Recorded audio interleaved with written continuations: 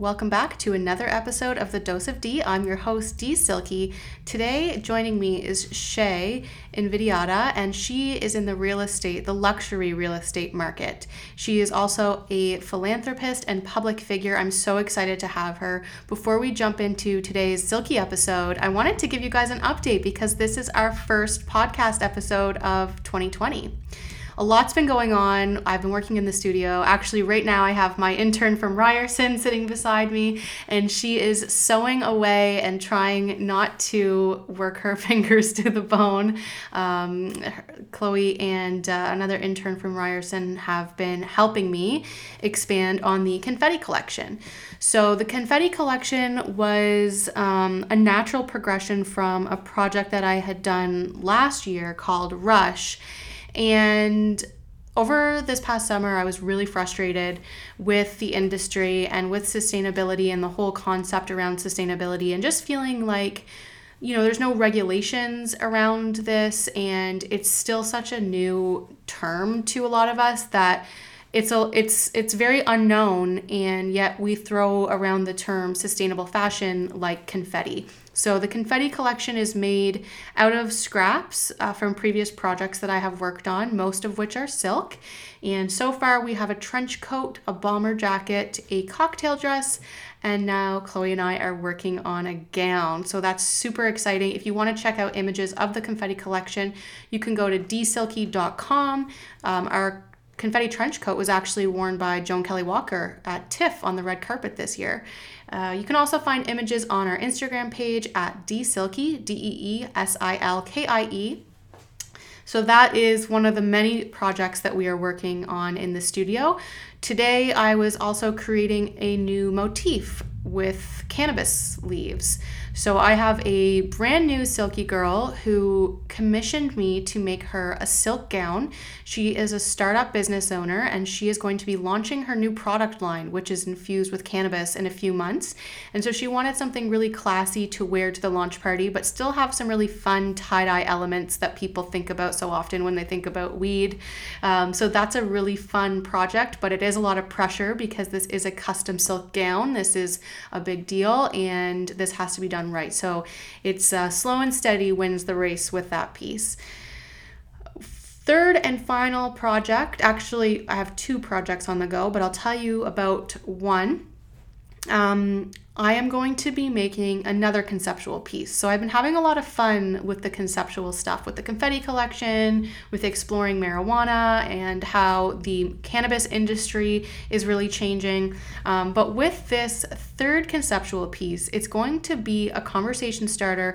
And as Canadian designers, as we quite literally have our money wrapped up in inventory. I'm going to tell you more about that on my Instagram page over the next coming week. So make sure that you follow if you haven't already. As well, I guess I have so much news to share with you, Silkies. As well, we also started a YouTube channel in December, and still going strong. We're doing one video a week, so we will be telling more about all of these conceptual projects that we have going on, showing the development of all of these projects. Every like, share, comment, subscription helps. You can check us out on YouTube at dsilky. I will stop shamelessly self-promoting myself, and you can join into today's Silky podcast episode. Enjoy. I feel like there's going to be a lot of editing in this. Wait, can you swear on this? Duh. It's like two artists trying to figure out technology. What were we thinking?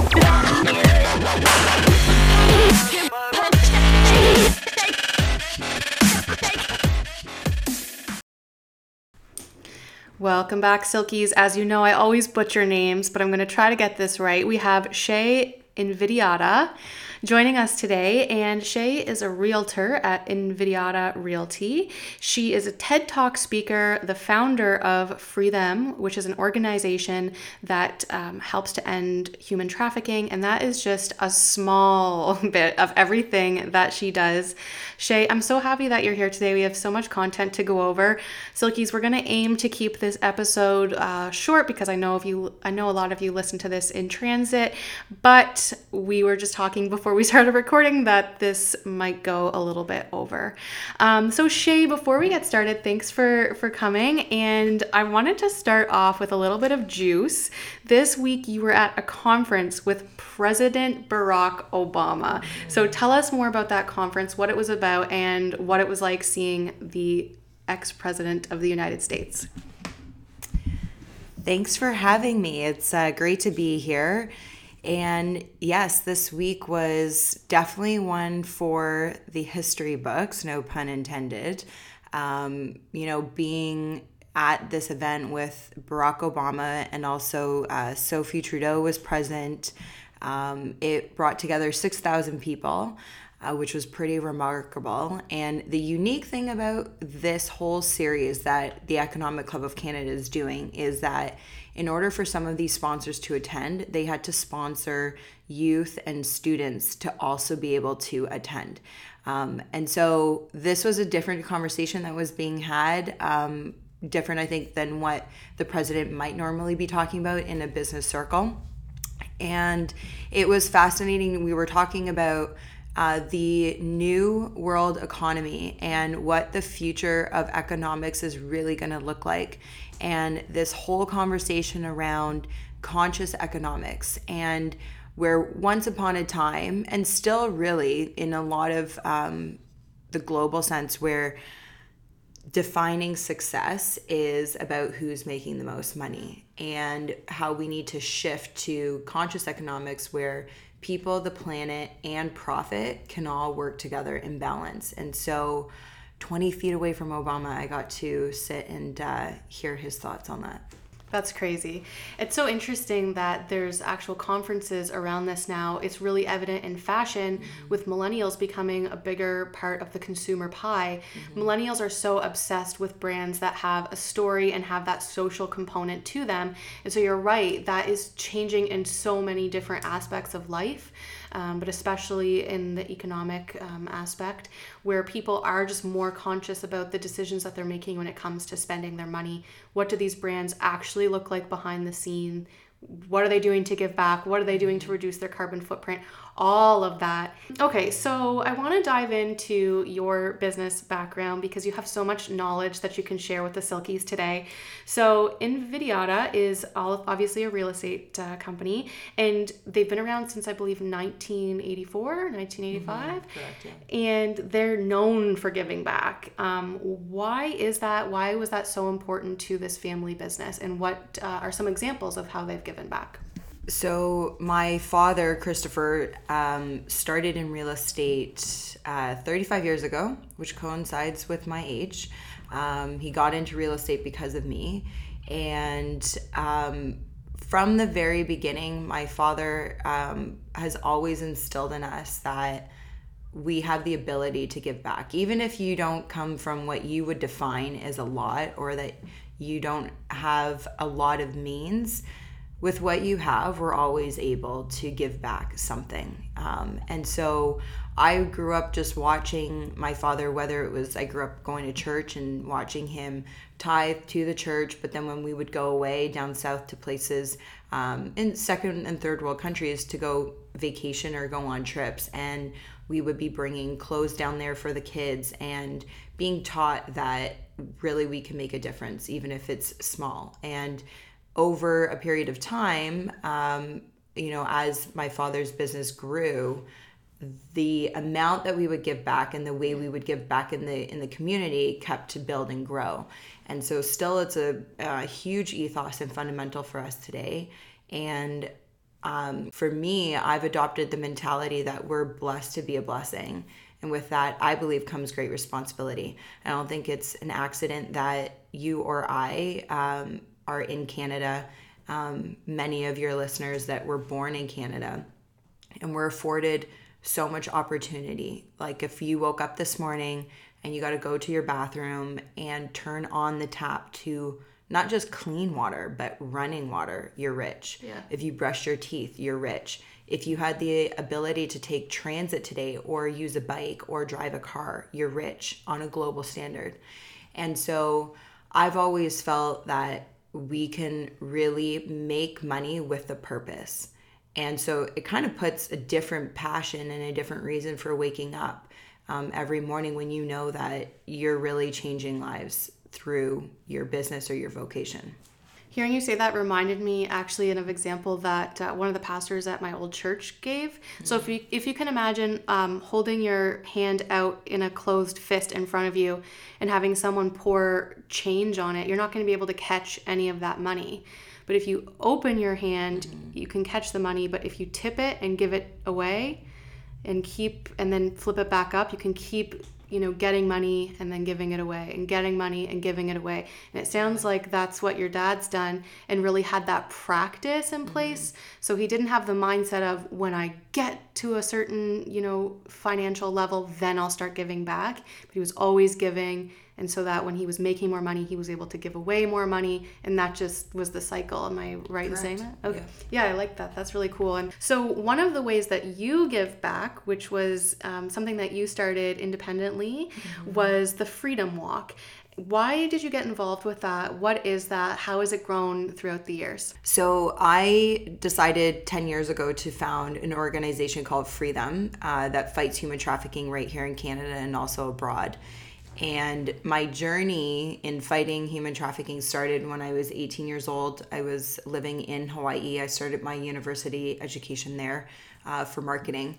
And I witnessed firsthand girls who were younger than me, ages 13, 14, 15, that were being prostituted. At the time, I saw them as prostitutes. And I wanted to understand whether you believe prostitution was right or wrong. I wanted to understand why a 13-year-old, why a 14-year-old would choose to be in this industry. And through a long period, it was about 2 years of me interacting with the girls, and it's a much longer conversation, but I was able to build trust and start building a relationship with them and starting to learn about the modeling agencies that didn't exist when they came to Hawaii, to their boyfriends that promised them a dream vacation of a lifetime, and it literally turned into their worst living nightmare, to the forced abortions, to their pimps taking their kids to school, picking their kids up from school, and being on an island surrounded by thousands of kilometers of water. It's not easy to escape. And so what I learned back then, and the word human trafficking really didn't exist. Obviously, it's in the dictionary somewhere, but amongst politicians, amongst the government, amongst civilians, the media, this word human trafficking really didn't exist. And so what I started to learn is that the word prostitute that we equate so much with choice is widely misrepresented. And the more accurate term to be using is prostituted. At the time, I was about 19, 20 years old. I was sitting on the beach in Hawaii, in Waikiki, and I just had this moment with myself saying, if this was me, I'd be praying that somebody would see me as a victim, not as a whore, not as a slut, not as these judgmental terms that we would attribute to somebody in this position, not making lame excuses of survival of the fittest or they have no other options, but would see them for what they really are, as a victim. And if that was me, I'd be praying that somebody would be coming for my rescue, and also be praying that somebody would be speaking out on my behalf. They all have voices. I like to say that they've been silenced. And so I vowed to myself back then that as long as I had a voice, I was going to share their stories. I was going to tell people. At the time, I didn't know it was going to be the world, but I wanted to make it known that this was not a choice, that what was happening was not okay, and that these girls are being exploited as slaves. And so that brought me on a journey for about 6 years, 7 years, something like that. And then in 2010, I came back to Canada. I lived in Australia. I was living in Hawaii, as I mentioned, and I wanted to understand what was going on in the landscape of our country. And there was this disconnect of agencies doing great work to bring in victims of human trafficking that had been rescued, but nobody knew that it's happening in our country. And our government didn't know about it. And I believe firmly you can't fight something that you're not aware exists.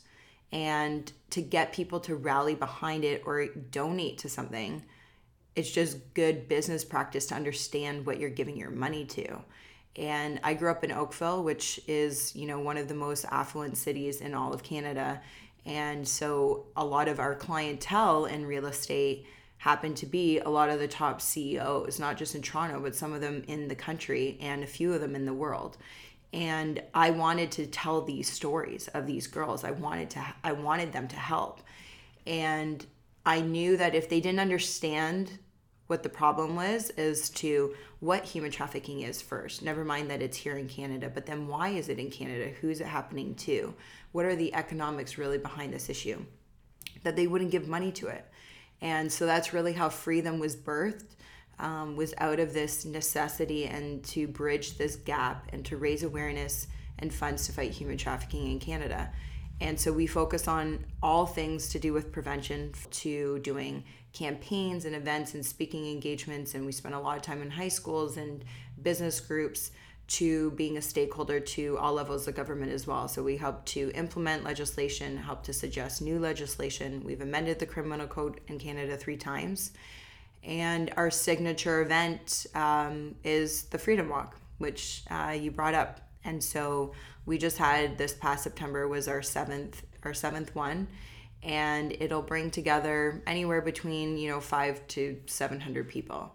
One year we did one in Ottawa as well, and we had over 1,000 people attend. And it's a very powerful morning that brings the community together to learn about human trafficking. And you're going to hear from law enforcement, you hear from survivors of human trafficking. I share a few words as well. And by the end of the morning, you're ready to go out to the streets, and we do a 3-kilometer walk, and then we end at Osgoode Hall and City Hall right in Toronto. We try to make as much peace noise as possible. Wow. So you first witnessed this when you were in Hawaii. Mm-hmm. Hawaii. How do you say that? Hawaii. Yeah.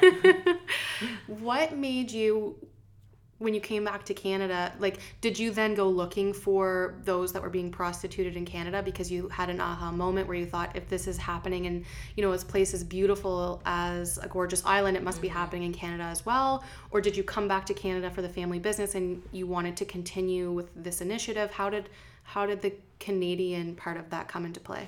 That's a great question. I've actually never been asked that question, so I always like to give credit where credit's due. That's a good question. How did I first, when I came back here? To tell you the truth, I knew I wanted to do something. I didn't know what it was going to be, but that I needed to raise the vibration of what was happening in Canada. And there was one day after church, my parents and we had gone into a coffee shop in Oakville, and there was, on the front page of the Toronto Sun, was this girl named Timea Nagy, who was trafficked from Hungary to Toronto, and when she was 18, and it was front page. And I picked up the newspaper and I said to my father, and I still actually have the newspaper article. I said to my father, I said, I'm gonna work with her one day. I said, I don't know how, but I'm gonna work with her. And I reached out to a few people in government to, see what they were doing. And then I brought together very grassroots, I brought together about 40 people. I had this invitation of, I want to put together, first it was an initiative. Freedom wasn't a nonprofit at that point. It was you don't know what you're doing. I've never run an organization. So it was okay, we want to fight human trafficking. We know that. We have a name. We know that. We have a logo. We have that. And so I brought together 30 people and said, are you interested in marketing? Are you interested in fundraising? Are you good at communications? Are you good at admin stuff? And kind of those silos of people, and then said, okay, well, what are we going to do? And it started out as simple awareness campaigns. And through that, and leveraging off of some of my business relationships, the Oakville Beaver, which is now Metroland today, but back then it was still part of the Oakville Beaver. We've advertised in that paper for 30 years, or back then I guess it would have been less. Probably at that time it was 25 years. And so I called on a favor to the real estate section of the Oakville Beaver, this lady named Suzanne, and I said, I need some coverage. I'm going to do a speaking engagement, or I'm going to do this campaign, and can you guys throw some dollars in to help me? And it was really Halton Region that helped to birth the movement for freedom, that's now gone on to be, a nationally recognized organization. So it sounds like with your background in education and marketing and your experience growing up in a family-run business, and then you taking on this nonprofit, that you really have that skill set of marketing, and you've used that to your advantage to get this nonprofit off the ground into the level where it's at today. Is there any overlap between the nonprofit organization and the business, and is that helping your business in any way? And how do those vast contrasts of dealing in the luxury real estate and dealing with people who are being prostituted, how does that all come together in Shay's world? Well, sometimes it can be messy, but overall, it works. I think, again, I had mentioned about making money with a purpose, and I think there's not a better time in really society and our culture where anybody who's getting into business or already has an established business, it's never too late to give back. So if you're not giving back right now in your business, I would encourage you to see what you love, and you don't need to go start a nonprofit. You don't need to do crazy things like me. But picking something that aligns with your core and aligns with your passion, and merge that with your business. And being genuine is the most important thing. So if you just pick something for the sake of picking something, one, there's going to be no longevity to it, but either your competition or clients or potential clients that are seeking maybe to use you for your services, they're going to feel it, and it's not going to work out well, And for me, consistency has been the biggest thing. Today, I literally just sold a house last week, and the sellers of that home called me and said, we've been watching you for 5 years, and we love everything that you do and you stand for with freedom and how you give back in the community. And so we decided 4 years ago that we wanted to use you to list our home once we're ready to list. So I think for your audience and for people listening, you really need to pick something that's genuine so that you can grow with it and it can evolve into your brand. And some people, even in Toronto, really know me just as Freedom. They don't even know I do real estate or that I'm in business. Yeah, it's so funny. And Freedom's a fully 100% volunteer organization. So it doesn't put food on my table and doesn't put a roof over my head. But it's interesting how your brand, in some ways, can elevate you as a person. And through that, just the right people end up coming into your pathway. So, and there's totally different ways that you can market to show that you're giving back a percentage, whether it's off of, we're talking about for you with fashion. So is it off of each piece that you design, or is it off of each piece that you sell? Aligning a cause to really being like the ambassador behind your company or your designs. Mm-hmm. So you said that when you saw the newspaper, you told your dad you were going to work with her. Did you, once you established the nonprofit a little bit more, did that opportunity arise? It did. It was really bizarre and unique how it all came together. I was hosting a panel discussion on buying sex is not a sport. It was around the Olympics, and it was at the University of Toronto that we were hosting this panel with 3 other survivors, and Tamea ended up being in the room. And she came up to me at the end, I came up to her at the end and just introduced myself. And there wasn't room, wasn't right to be like, here's my number, and I saw you in the newspaper and I have this idea and we really should work together. I just took a step back and I just was like, this is just step 1, and in time it'll blossom. And to speed it up, Freedom ended up funding her organization that ran one of the one of the most well-known safe houses in all of Canada called Walk With Me at the time. And still today, she's one of my dearest friends. I just had dinner with her last weekend. She's coming over tomorrow. And she also sits on the board for Freedom as well. Wow, that's crazy. Yeah.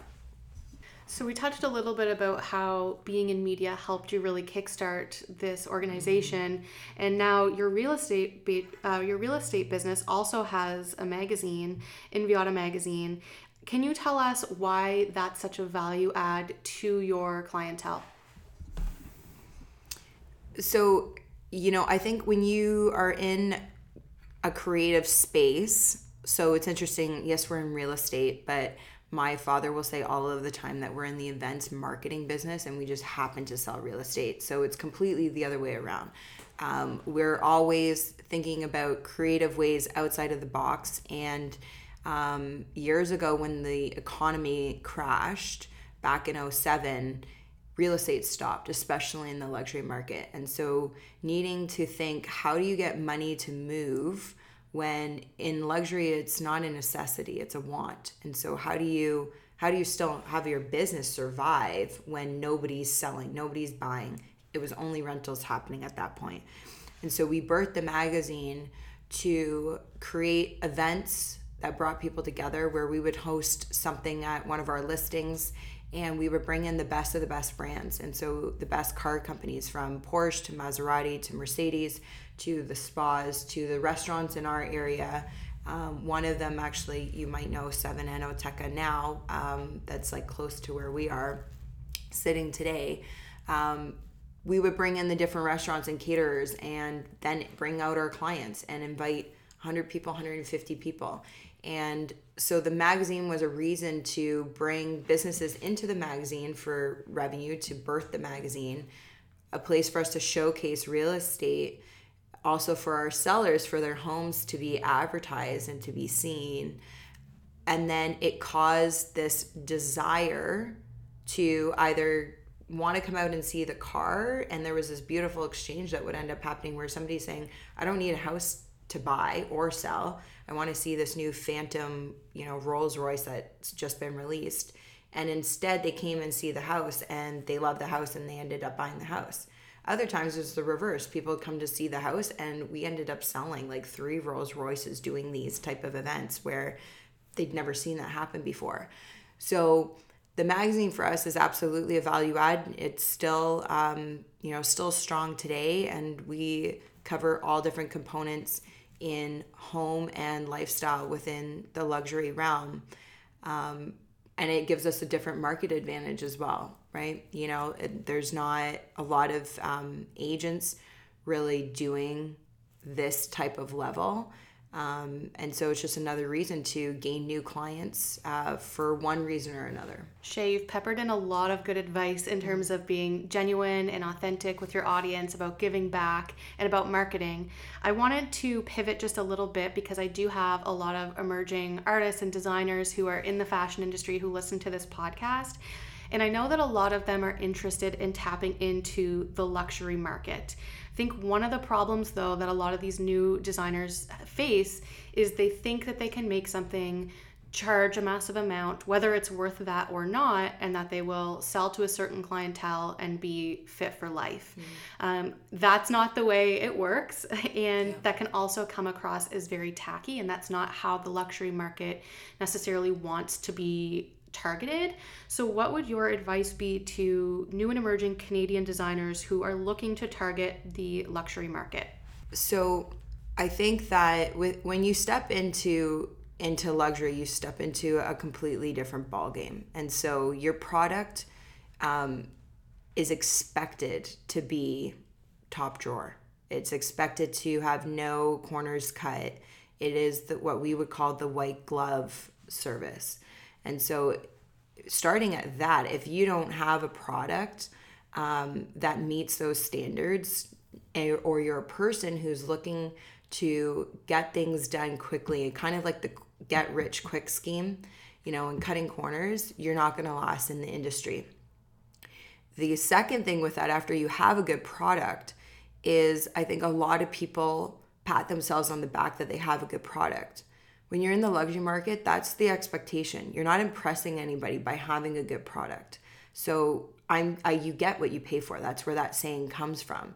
So if you present me a luxury item and I pay for that item, I expect it to be good quality. So there's no reason for me to necessarily come back to you unless I like it. And so within the luxury realm, service excellence is the number one secret. It's creating an experience for your clients that nobody else is doing. It's in those extra small details. And we go out of our way to create something that people have to talk about you, right? When you've done a job satisfactory, there's no reason. Like I said, our clients expect us to deliver a certain caliber of service. So if we do a good job, we're not getting a pat on the back. They're paying us for that. So why do they have to say thank you, well done, right? So it's creating these things, whether it's sending, from bottles of wine to flowers, to special invitations, to having access to things that they normally wouldn't get, but creating different high touch, services for clients. And I kind of always say to people, it's harder when you're trying to showcase, for me, explaining my own business. But I think if you were to go into comparing walking into the Holiday Inn versus walking into the Ritz-Carlton and asking yourself, what's the difference? They both have beds, they both have food, they both have, people at the reception. But how did they make you feel? What was the difference?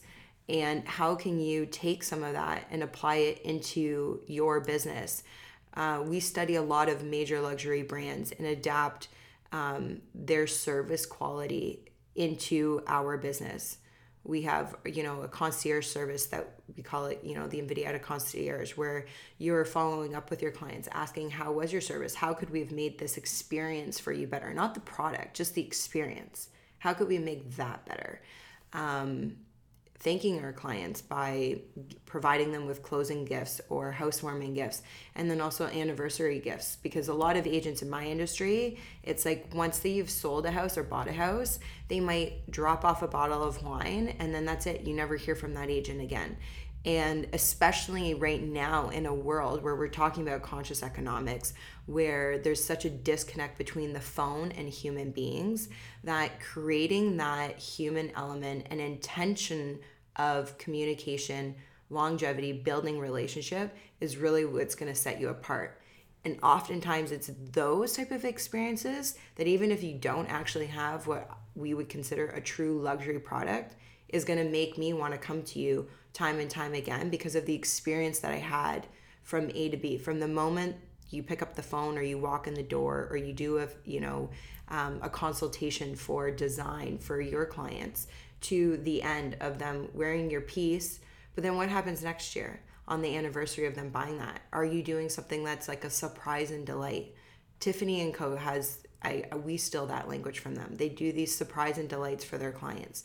So that's a good tip too, where, just go Google that and research what is a surprise and delight for clients and how can you introduce that into the end game of your business? Because that's where your referrals come from. That's where people talk about you. It's what they didn't expect that they're going to start sharing about you. You can't help but not do that. Silkies, you can't see this, but I'm fighting a huge smile right now because this is just such good advice. And if you're not doing surprise and delights, you absolutely must from here on out. Shay, thank you so much for coming. We could go on for another half an hour. We truly could, but I'll wrap it up because I know my audience has a short attention span. Sure. But where can people follow you on Instagram, get in touch with you, and follow along on what you're doing? So we have a few different social media handles, and but my main one is Shay Invidiata, which is like a tongue twister. But if you just put in SHAE, I should pop up. You'll be able to find me, or going to our website, invidiata.com or freethem.ca. Love it. Thank you. Silkies, before I let you go, I want to give a huge thank you to Jessica Panetta and Conceptual Event Society, who sponsors the Dose of D podcast. Conceptual Event Society is a PR and event firm. They can help you with anything you need in terms of getting your brand out there, making sure that you get media coverage, making sure that your events run smoothly, fashion shows, and coming up with social media strategy. Silkies, we have so much coming up this year. It's actually insane. And I am so excited to take you along on the journey and bring all of you in. Some of you have been there since day one. Some of you have come along throughout the journey over the past couple of years. I would just ask that if you can't support the brand financially, or if the things that I make aren't necessarily your style or your taste, or it's out of your price point, whatever it may be, please continue to support in as many free ways as you can. That can be as simple as leaving a review on iTunes, as subscribing to our YouTube channel, to sharing this content with friends and family.